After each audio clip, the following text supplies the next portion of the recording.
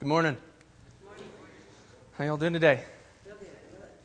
So this pulpit, this is a beautiful piece of furniture. Let me tell you why. Because it hides my knees knocking together. So,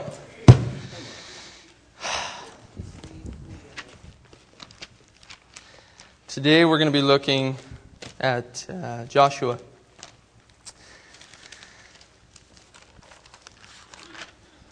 Specifically, Joshua chapter 24,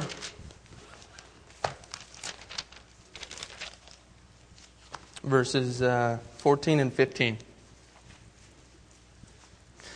Now therefore, fear the Lord, serve Him in sincerity and in truth.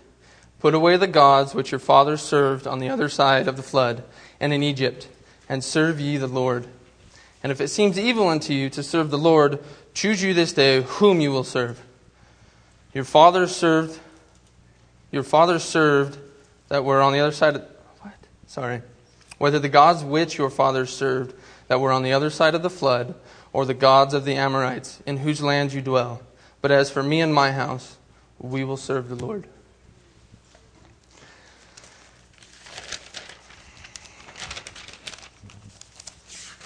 There it is. Okay. So I want to back up a little bit and kind of go through the history and go through exactly where Joshua is at. Because this is essentially the last sermon that we have of Joshua. This is the last time that he talks to the Israelites. So back in chapter 23, the main idea that Joshua goes through in his sermon in chapter 23 is God's unfailing faithfulness to Israel. And essentially their responsibility to be faithful to God. And that the enemies that they had conquered as they come into the promised land had been done by God's hand. That He had led the way, that He had defeated those enemies, that they, in all reality, had not done it. And essentially that their God fought for them. And I apologize, I don't have my scriptures marked, so I might have to take some time to flip through and find them, but I want to read them to you as they are. So in Psalm 44, on this point, it says, "We have heard with our ears, O God, our fathers have told us what work you did in those days, in the times of old, how you did drive out the heathen with your hand and planted them, how they did afflict the people and cast them out. For they go not in the land, for they got not in the land in possession by their own sword, neither did their own arm save them, but your right hand, your arm, and the light of your countenance, because you had favor on them. Thou art my king, O God. Command deliverance for Jacob. Through thee we will push down our enemies. Through thy name will we tread them under that rise up against us. For I will not trust in my bow, neither my sword save me. But thou hast saved us from our enemies and hast put them to shame that hated us. In God we boast all the day long. Praise thy name forever. Selah." So this psalmist was recounting essentially what God had did for the Israelites when they crossed the Jordan and came into Canaan. And reiterating the point that they didn't do it. They were led, they were given the victories from God through His strength. And it was courage and obedience were the graces that led to success. And in the first chapter of Joshua, chapter 1, verses 6 through 9, this is God talking to Joshua, and He says, "Be strong and of a good courage, for unto this people shall you divide for an inheritance the land which I swear unto their fathers to give them. Only be thou strong and very courageous, that thou mayest observe to do according to all the law which Moses my servant commanded thee. Turn not from it to the right hand or to the left, that thou mayest prosper wherever you go. This book of the law shall not depart out of your mouth, but you shall meditate therein day and night, that thou may observe to do according to all that is written therein. For then you shall make thy way prosperous, and you shall have good success. Have not I commanded thee, be strong and of a good courage? Be not afraid, neither be dismayed, for the Lord thy God is with thee wherever you go. So, as they're coming to the Jordan, and they've conquered enemies up to this point, and they're getting ready to cross the Jordan and come into the promised land, God's telling them, be obedient, be courageous, have your faith in me.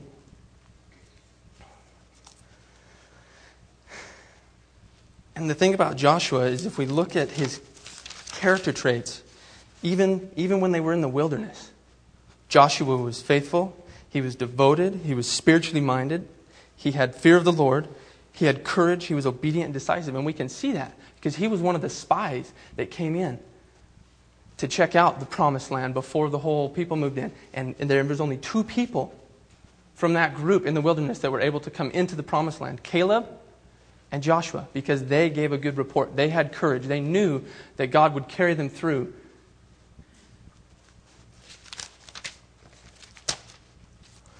So in these last 2 sermons, Joshua's reached an old age. He's getting up there in years, and we can see that at the end of chapter 23, when he essentially says he's going to go the way of the earth. He's old, and he's thinking he's going to pass. He's done. He's reached the end. And he fears that Israel will conform to the nations around them, to the heathens, essentially, the Canaanites that were left in the promised land after they come in and conquered, because they didn't wipe everybody out. They took some for slaves. And Joshua says, hold fast to the Lord. Hold fast to the Lord. That temptation would be strong to forsake Yahweh and to cleave to the Canaanites. And that's chapter 23, verses 9 through 13 is where it goes through that. For the Lord has driven out from before you great nations and strong, but as for you, no man has been able to stand before you unto this day. 1 man of you shall chase 1,000. For the Lord your God, it is He that fights for you, as He has promised you. Take good heed, therefore, unto yourselves, that ye love the Lord your God. Else, if you do in any wise go back and cleave unto the remnant of these nations, even these that remain among you, and shall make marriages with them, and go in unto them, and they to you, know for a certainty that the Lord your God will no more drive out any of these nations from before you. But they shall be snares and traps unto you, scourges in your sides, thorns in your eyes, until you perish from off this good land, which the Lord your God has given you. So Joshua's telling them, if you do not continue to cleave to God, if you do not continue to walk in His ways and give Him your life, He will forsake you off of the good land. You won't have the promises that we have in God. And there's no middle ground.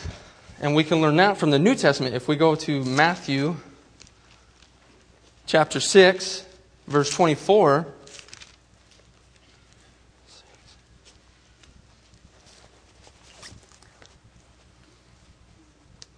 probably pause after I ask you guys to turn somewhere. My wife told me to wait, to take pause. So, verse 24, it's Jesus speaking.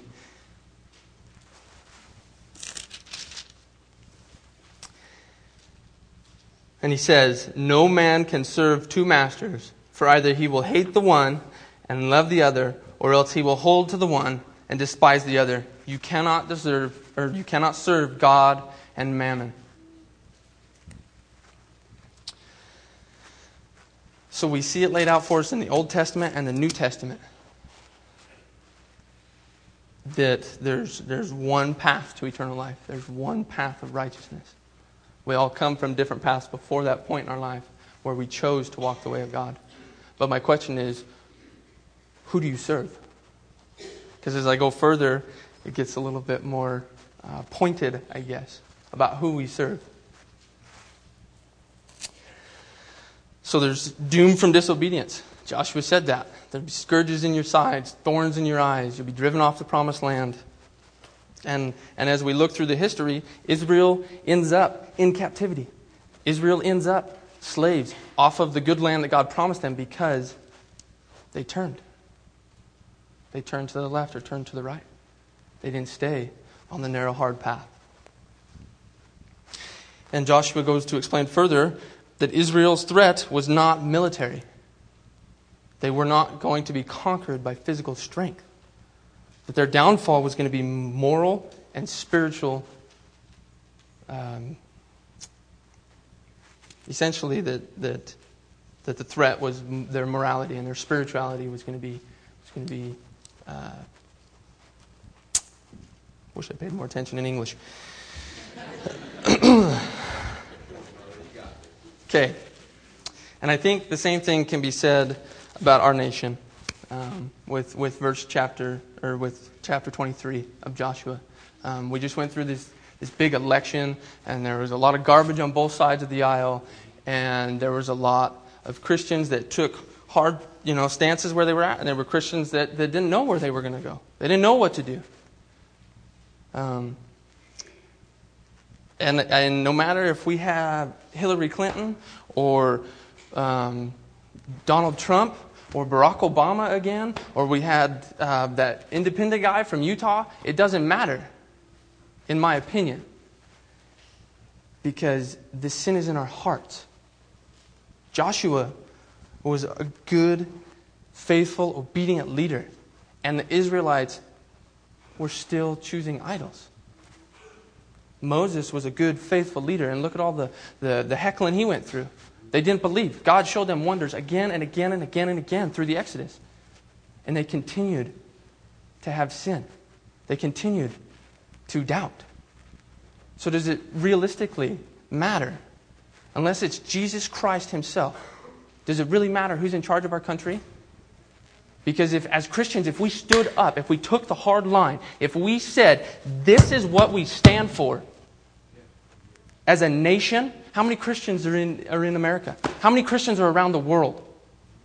Why is it so hard for us to stand up and take this stand? I'm sorry.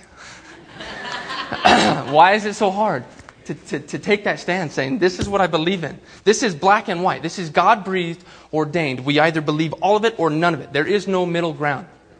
We are either in Christ Jesus or we are in the world.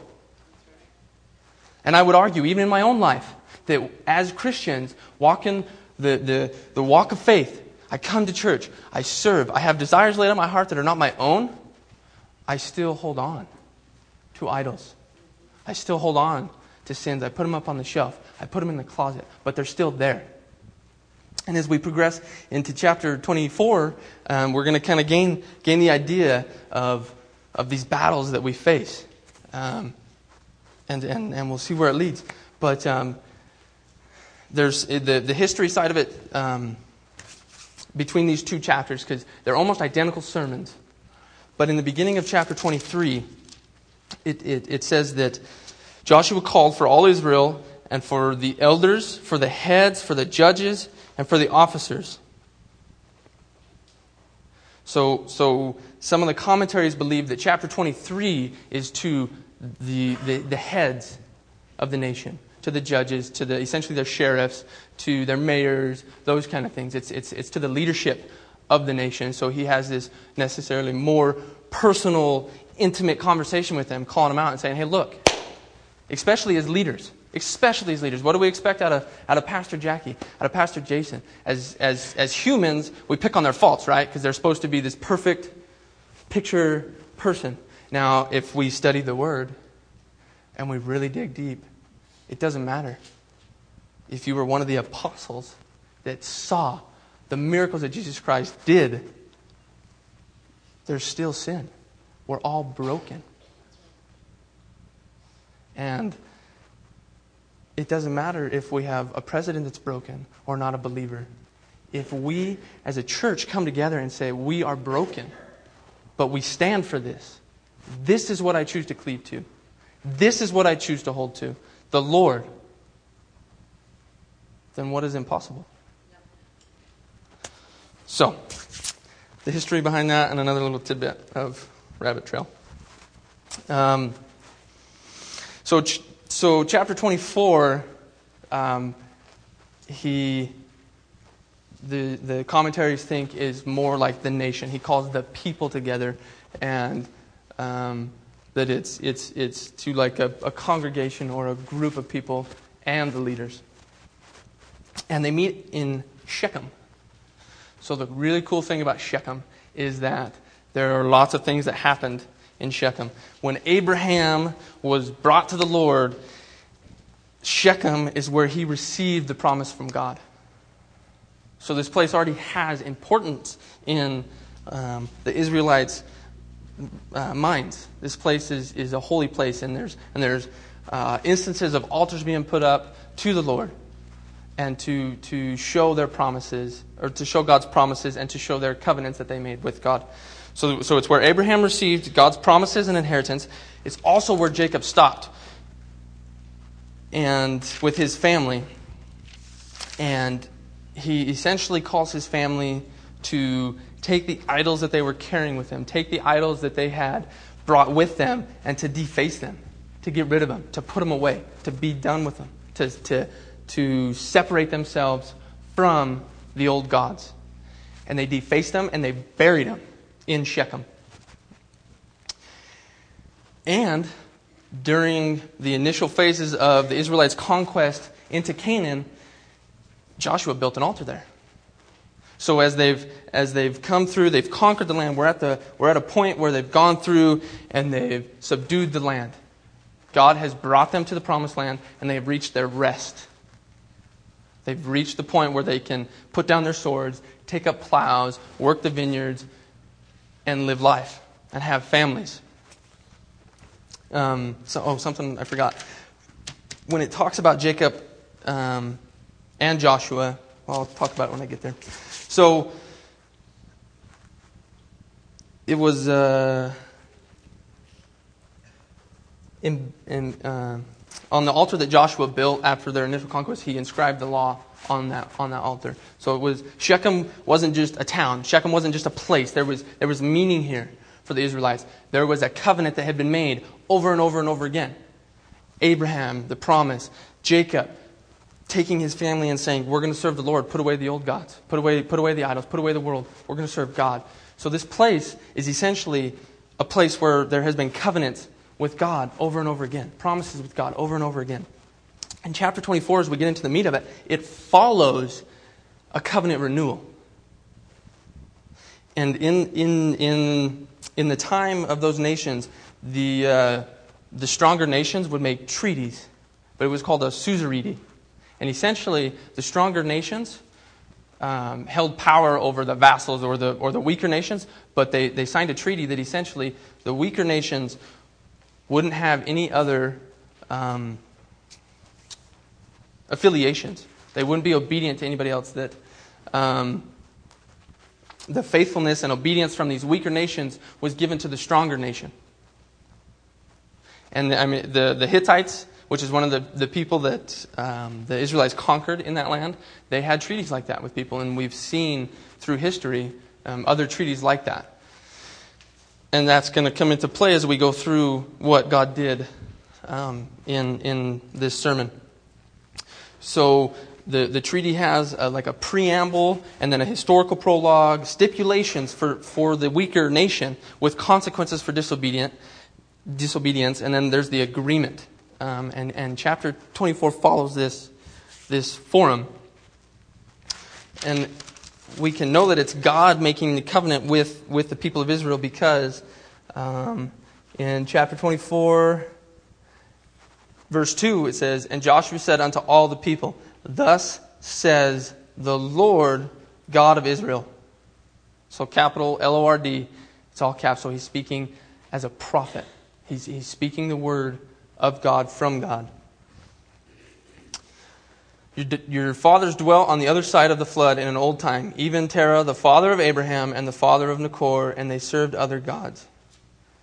And I took your father Abraham from the other side of the flood, and led him through all the land of Canaan, and multiplied his seed, and gave him Isaac.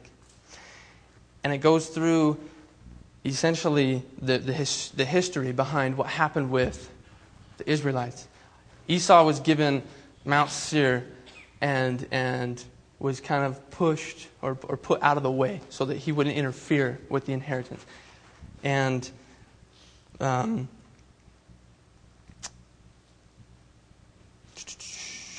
Jacob and his children went down into Egypt. And Moses and Aaron, and he plagued Egypt according to that which he did among them, and afterward I brought you out. So he's saying, I did this.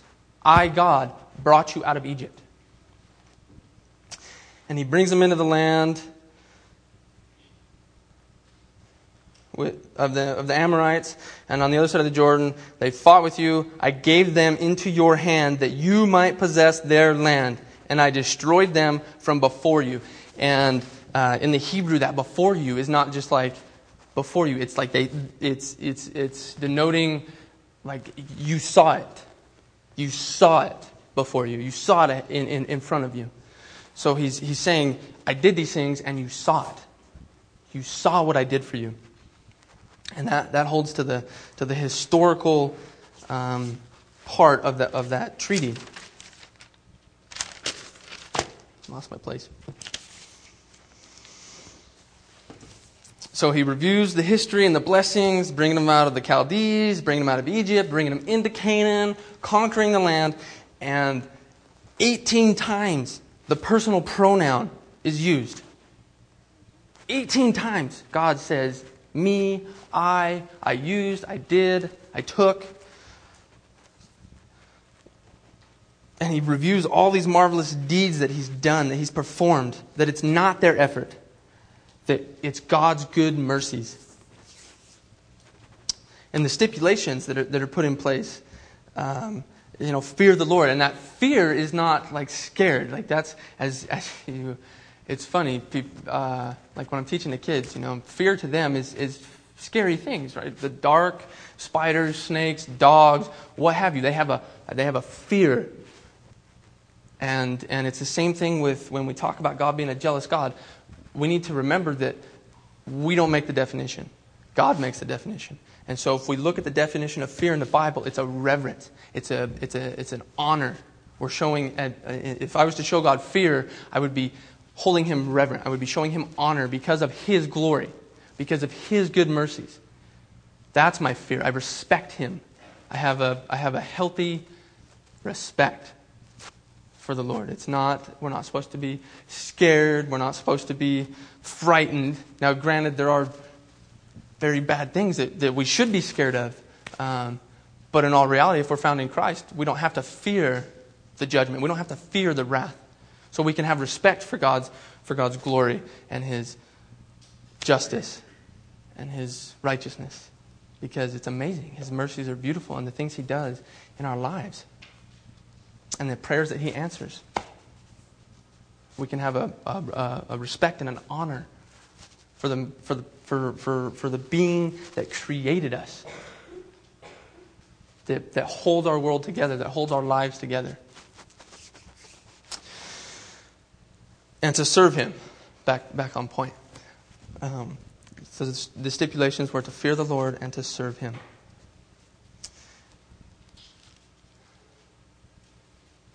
If I can find the verse.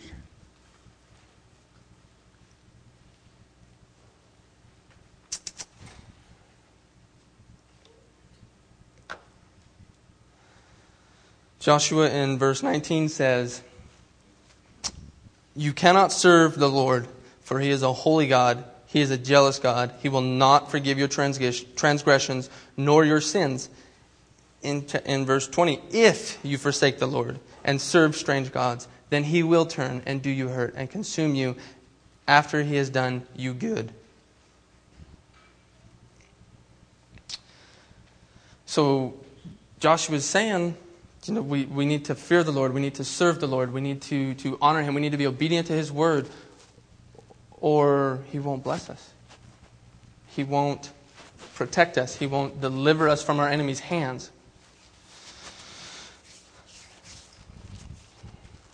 So, another historical fact. So, the treaties for that day, when these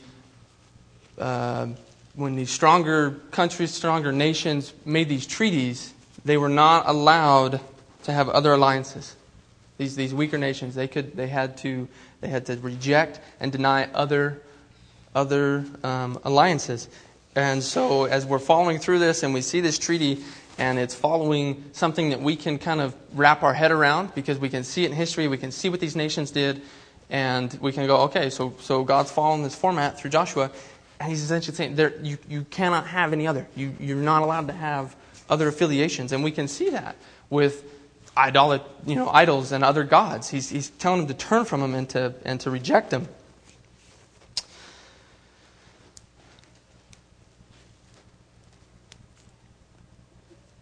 And in verse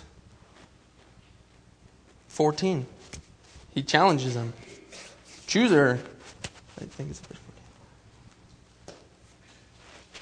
the Amorites in Canaan, or choose Yahweh. And Joshua says, I choose Yahweh, me and my house. So the cool thing about me and my house is it's not just him, his wife, and his children. It's him, his wife. The households in this culture, it wasn't just like our households today. I have me, my wife, my kids. That's who I have authority over. That's who I'm called to lead, to show them God, to show them the Word, to lead them in that, to set that example. In their day, the household, the family, was them, Joshua, his wife, his kids, maybe his brother or his sister, extended family, also his servants, and any strangers that were in his household. Like that's when they say my family. When Jacob has his family and he calls them, it's not just him and his direct family, him and his kids. It's his household, his servants. So we get this bigger picture that I don't just have this little sphere of influence. We're not called to separate from the world. We're called to stand apart. So if I'm leading my family, if I'm standing up and I'm saying I'm willing, I'm standing in the gap, there's other people around us that we can influence. There's people at work. There's people at the gas station. Sometimes it's hard. I've had lots of times where I'm at the gas station, I try and interject Christ into it. And you get shut down. But eventually, those people start to open up, or they bring it up, or questions are asked, and you start to grow your sphere of influence. Why? And I'm guilty of it. Why would I not want to share this? If any of you have seen Ray Comfort, he does this really good analogy in one of his movies. And by all intents and purposes, this man's reasoning, he's a genius at the way he reasons with people. He doesn't come at them in a judgmental way and saying, this is the word, this is truth, everything else is a lie, you're wrong, you're wrong, you're wrong. He just simply talks to them. He reasons with them. He uses their own logic against them. They come to the conclusion themselves through their own logic. All he does is ask questions. And so there's an analogy in one of his videos where this guy's riding an elevator and it malfunctions and it stops like 3 to 4 feet above where it should be to go through the doors. Doors won't open. He's trying. He's freaking out. And he calls like the operator through the elevator phone. And the guy says, okay, I'm pushing a button. You should be able to push the doors apart now. So he pushes the doors apart. He's there to deliver a package. And he's in risk of losing his job because he was late to deliver a package. So he's in a hurry. He's trying to book it and get out of there. And as he's jumping out of the elevator, the operator guy says, hey, you need to stay there because if this malfunctions, something could really go wrong. Somebody could get really hurt if they get on this elevator. So you need to stay there. You need to stay there. And the guy's like, no, I got to go. I got to go deliver this package. And so he writes a note, do not use. There's other parts of the story, but essentially he runs off. Left a little sign. That sign gets taken away. And 2 people get on the elevator. And it plummets. And they die. So the question is, why would I not stand and be the messenger? If death is what comes, why would I not want to give that message of life? Why would I not want to stand in that gap, right? We've all heard that one. Or most of us. I can't quote the scripture, so I apologize. I'm not as well versed as some. I try. So, Joshua chooses Yahweh. His family chooses Yahweh. And essentially, Joshua, through the last part of chapter 24, leads the people to a covenant renewal. So in verse 21, and the people said unto Joshua, Nay, but we will serve the Lord. And Joshua said unto his people, You are witnesses against yourselves that you have chosen the Lord to serve him. And they said, We are witnesses. Now therefore put away, he said, the strange gods which are among you, and incline your heart unto the Lord God of Israel. And the people said unto Joshua, The Lord our God we will serve. His voice will we obey. So Joshua made a covenant with the people that day, and set them a statute and an ordinance in Shechem. And Joshua wrote these words in the book of the law of God, and took a great stone and set it up there under an oak that was by the sanctuary of the Lord. So really cool part about that verse right there. The sanctuary of the Lord. It's up for debate, granted.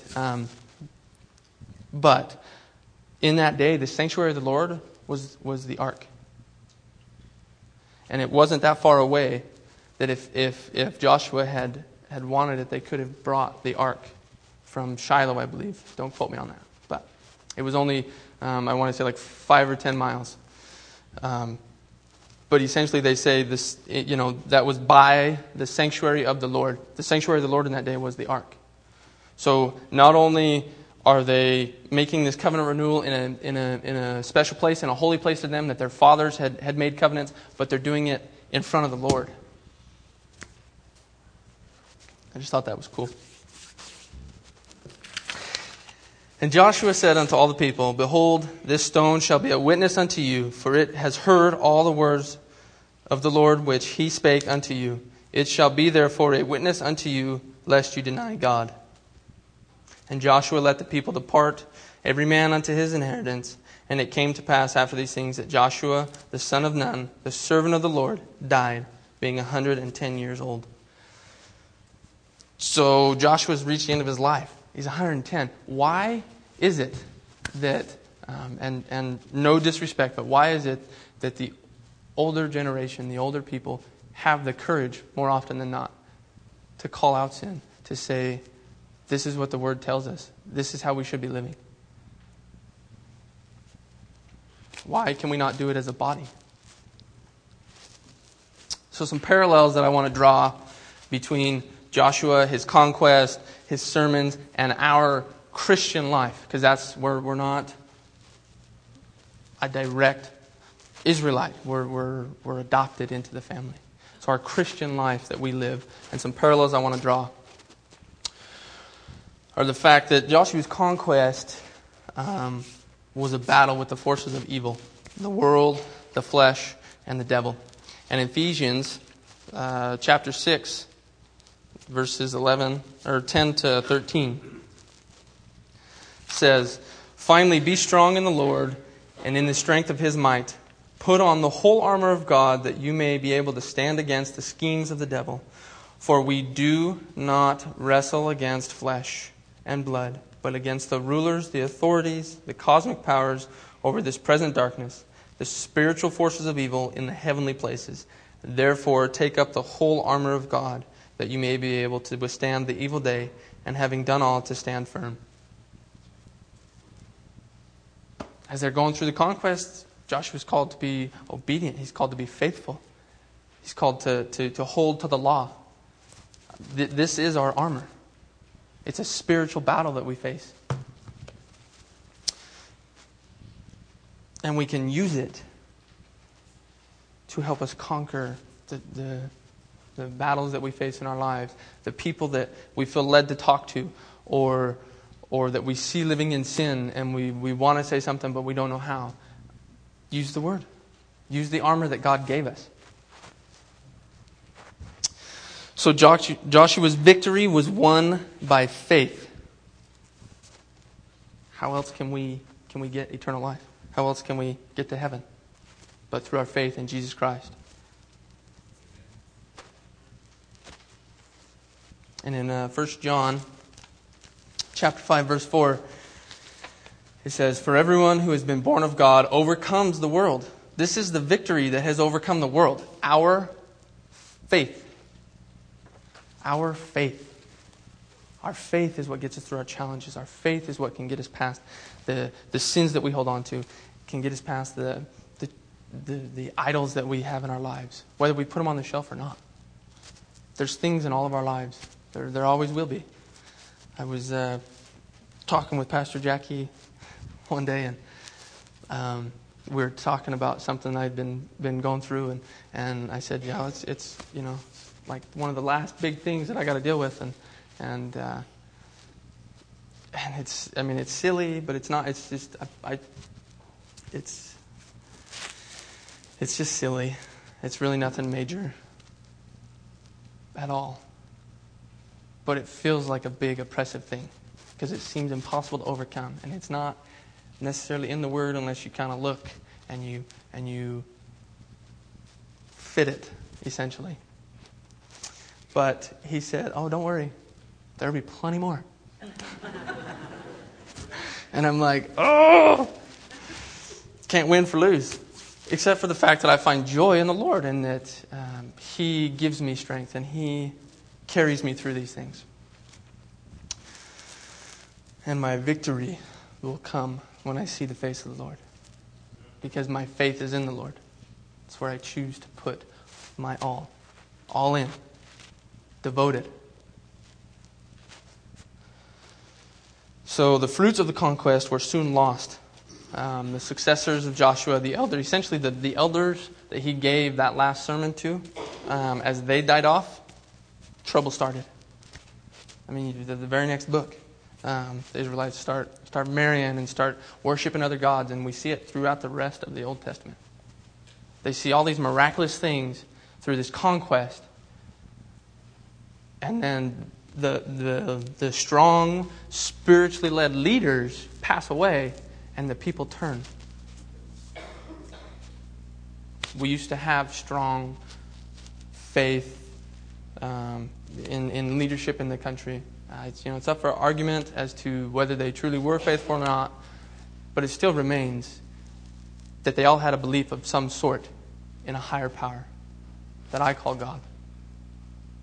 And the nation prospered. That doesn't mean there wasn't trials and tribulations, but still, there was a faith. And as we've come through these ages, and now I'm not old enough to see a handful of presidents, but the few I have seen, it's just progressively getting worse. Our leadership is farther and farther and farther away what we would consider a good leader. And where's the church been? Sitting on our hands. It's rough to say that. And now granted, not every church, not every Christian, but the church as a majority, to me, in my opinion, has seemed to sit on their hands. We're losing the fruits that God has given us. We have a lot of power as a Christian nation. We have a lot of power as a church in a nation where we're still allowed to do this. It boggles my mind that it is so easy for us to do it, yet we are so unwilling or so scared to say it to somebody in the gas station, to say it to somebody at the grocery store. You're talking to a telemarketer and tell them to have a blessed day. It doesn't matter how big or how small the conversation is.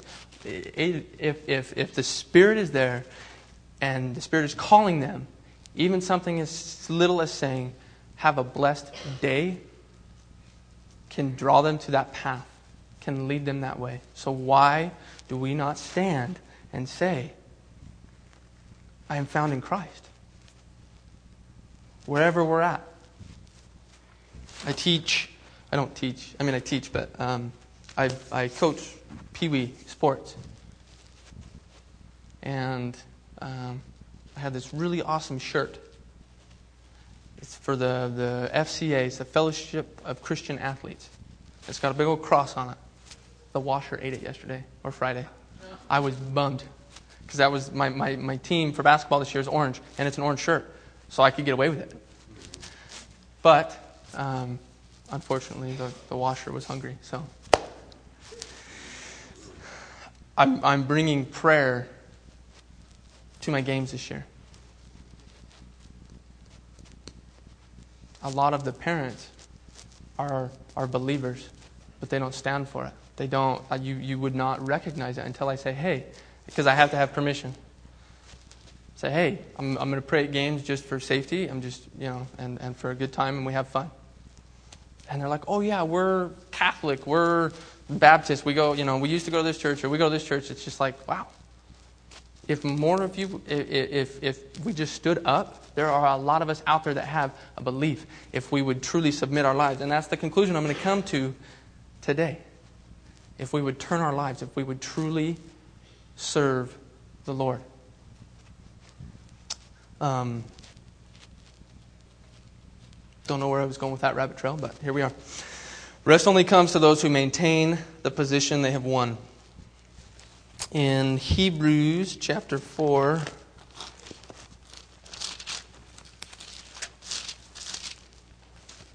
verse 11, it says, "Let us labor therefore to enter into that rest, lest any man fall after the same example of unbelief."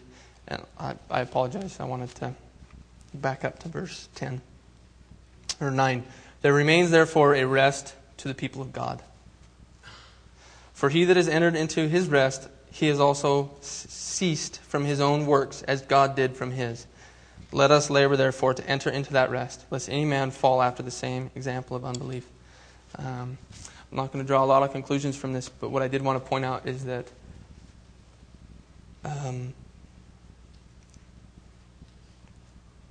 the people of God have a rest coming.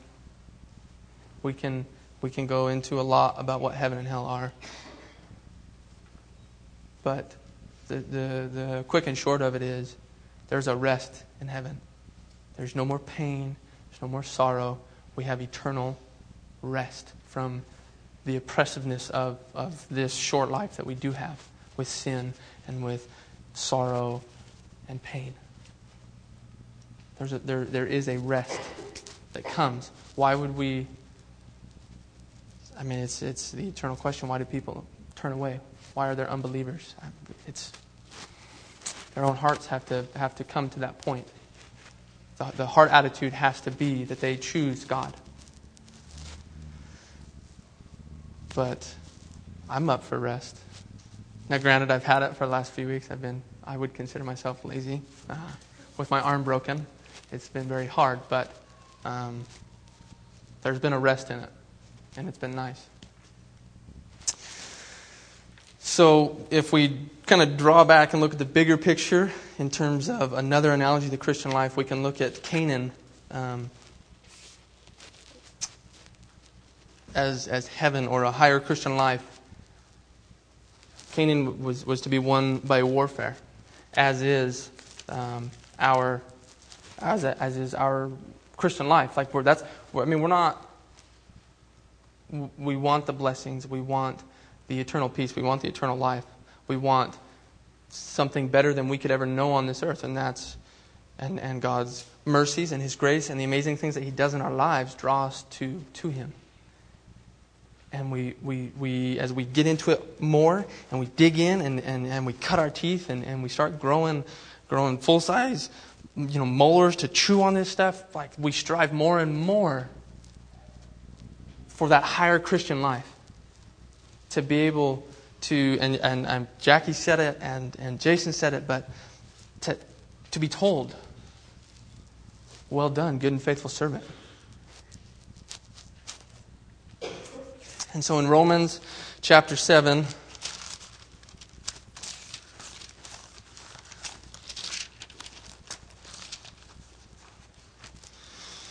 verse 23, it says, "But I see another law in my members, warring against the law of my mind, and bringing me into captivity to the law of sin which is in my members. O wretched man that I am, who shall deliver me from the body of this death? I thank God through Jesus Christ our Lord. So then with the mind I myself serve the law of God, but with the flesh the law of sin."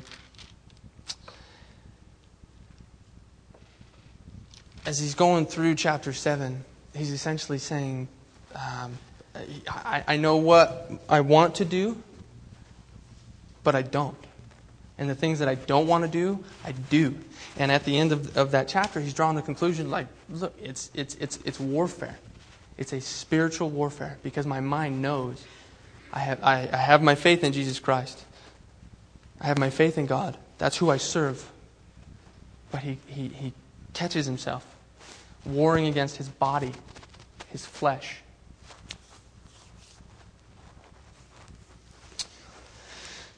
And Canaanites can be drawn to the spiritual enemy.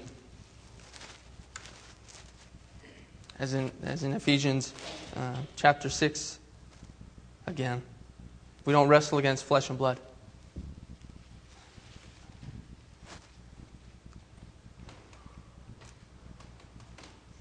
So the warfare of Israel, the warfare that Israel had with Canaan, with the Canaanites, is essentially the fight of faith that we face. 1 Timothy chapter 6, in verse 11. But as for you, O man of God, flee these things. Pursue righteousness, godliness, faith, love, steadfastness, gentleness. Fight the good fight of the faith. Take hold of the eternal life to which you were called and about which you made the good confession in the presence of many witnesses. That verse, fight the good fight, in Greek, it's agunatomai. Agunatomai. That when that was first said to me, it was a lot louder. I'm not going to yell, but when it just, like when the bass goes from the drums or the bass guitar, when it just reverberates in me to fight the good fight. Agunatomai. And the Greeks and the Romans, and when they would have the wrestling tournaments, if you lost, they took an eye. They weren't very nice if you were a loser. It eventually led to death. And so that agunatomai means to fight with everything that you have, to your deepest, everything. Everything. Not lukewarm, not 1 foot in, not 1 foot out. To everything that you have, because your life depends upon it. Agunatomai. And we do. As Christians, we fight the faith in our daily lives. It drives me nuts trying to watch TV, and I don't watch a lot of TV anymore. Mostly it's the news. Sometimes we'll flip on a movie, but even on the kids' cartoons, it is atrocious, the things that are shown or said. Some of the kids' cartoons, I was babysitting yesterday. I had my kids. I had 2 sister-in-law's kids. So altogether, 4, 5, 6, 7, 8, 9. 9 kids. And me. It was good though, because it was nice outside. So all the boys went outside. And then my older niece, I let her pick a cartoon, and she picked one of those teenage cartoons on Nickelodeon or something like that. And they were talking about essentially evolution. And if we weren't paying attention, do we catch those things? It's been amazing as I've come through this more, and I'm digging deeper, and I'm striving. The little things on TV I catch. The commercials absolutely are atrocious. Atrocious. We don't even have to talk about shows. We don't have to talk about Grey's Anatomy or Good Behavior or these other The Walking Dead. There's some faithful Walking Dead people in here. And now, granted, as a believer, I'm to lay down my rights. So essentially, the things that I choose for my life, the things that I choose, I shouldn't oppress you with. So I'm laying down my rights, but I'm wanting to draw the parallel to our lives in terms of a spiritual battle, because we're bombarded with these things. Viagra commercials, sex scenes. We pay Hollywood to feed us sin and idolatry.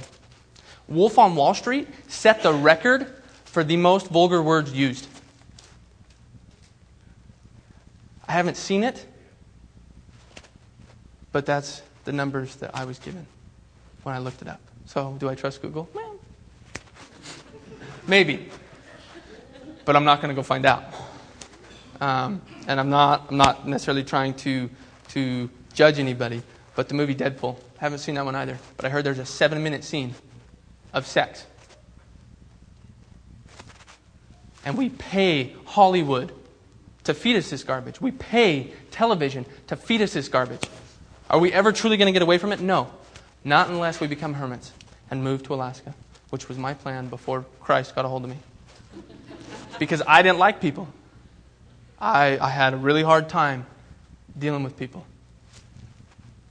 And he got a hold of me. So now we're stuck in society. But we can stand apart.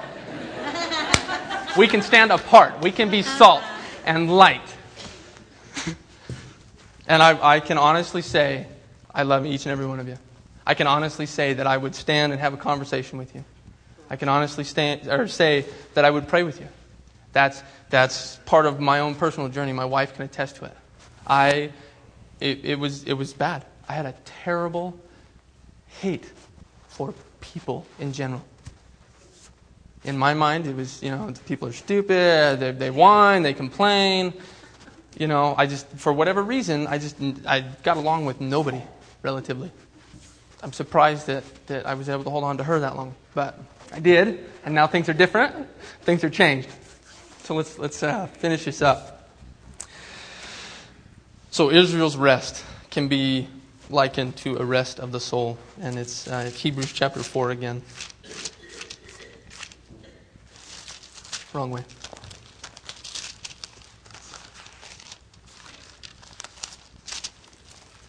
If I can find it, there it is. So verse 9. It's the same one that we were going over. That there remains therefore a rest to the people of God. And when Israel was able to rest after the conquest, they rested. There was no more warfare. They were plowing their fields. They were living life. They were growing their families. Those kind of things. And we have a rest of the soul. The Word tells us that there will be a rest from all of the garbage. The Canaanites that were not subdued. So the interesting thing is, as they come in, they subdued the land, they go through all these battles, and it's just time after time after time after time, these amazing things are happening. Well, eventually the people start to hear about it. They hear about these miraculous things, the walls of Jericho falling over.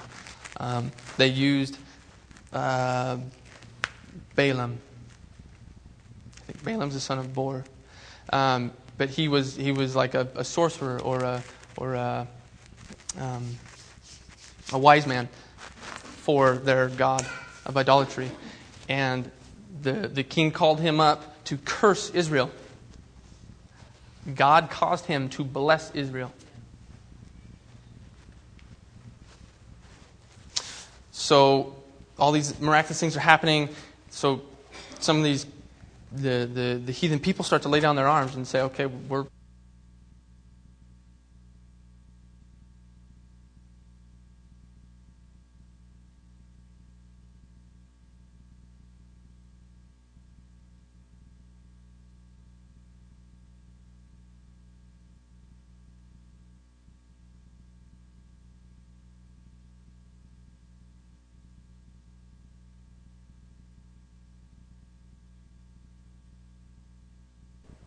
still things, that drinking, that hate, it still tries to get out. There's still things that try to get at us. So I'm done with the notes. So I will finish up.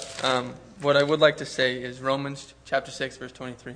For the wages of sin is death, but the gift of God is eternal life through Jesus Christ. We have to have faith in Jesus Christ. We have to have faith that He's going to give us the strength. I wasn't supposed to speak this morning. I gave it to the Lord. I strengthened me. My wife prayed for me. Other people prayed for me. I gave it to Him. I'm still cutting my teeth. In all reality. So I give it to Him. For He is my strength. He is who will conquer my battles for me. I can't overcome this sin on my own. My nature is sinful. We hold on to our idols. The biggest example that I have in my own life is we have this DVD rack. It's probably 3 foot tall, 2.5 foot wide. It's packed full of DVDs before we became believers. Or like Saw and horror films and action films. And I mean, there's these things that we used to watch those. Saw used to be my wife's favorite, like, trilogy. Like, it's weird, right? She's this pretty little fancy thing. And she's got, you know, a desire for weird things. So, not in a bad way. Not in a bad way. I shouldn't open my mouth. My point is that we have these DVDs on the shelf. We haven't watched them for the last 2-3 years, 4 years maybe. But they still sit there.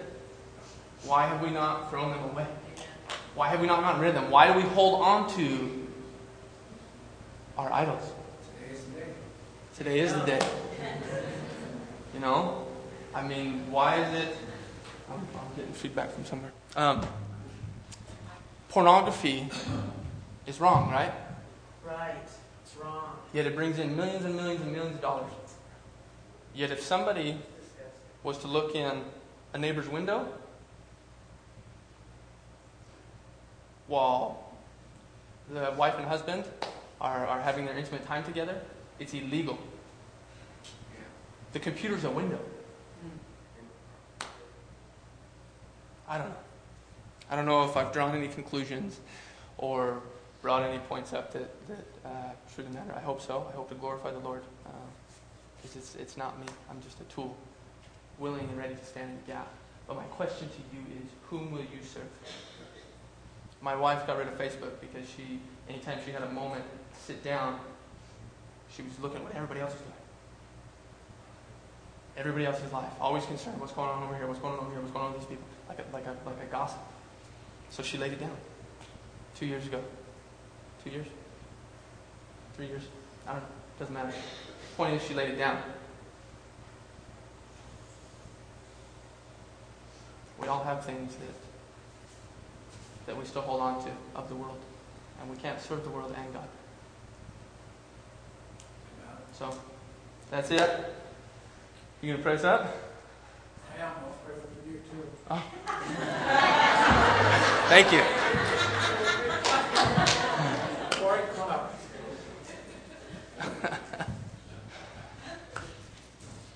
It is true. I'm not sure who was supposed to preach today. We thought it was going to be Brian Switzer, but he didn't show. And this is not just a mistake. God did this on purpose. He's got to use. Amen. He's got a purpose for this young man. And I want to watch him grow. Glory to God. Yes.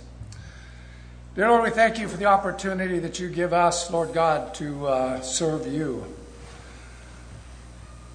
Lord, we just pray that the message that was received is the message that you wanted given.